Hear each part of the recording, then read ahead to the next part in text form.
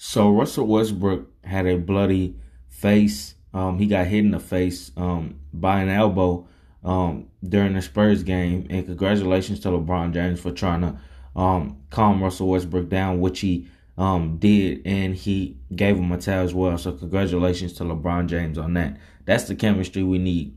Him and Pat Bev, they need to keep doing things like that. It's going to definitely help out the chemistry for the team.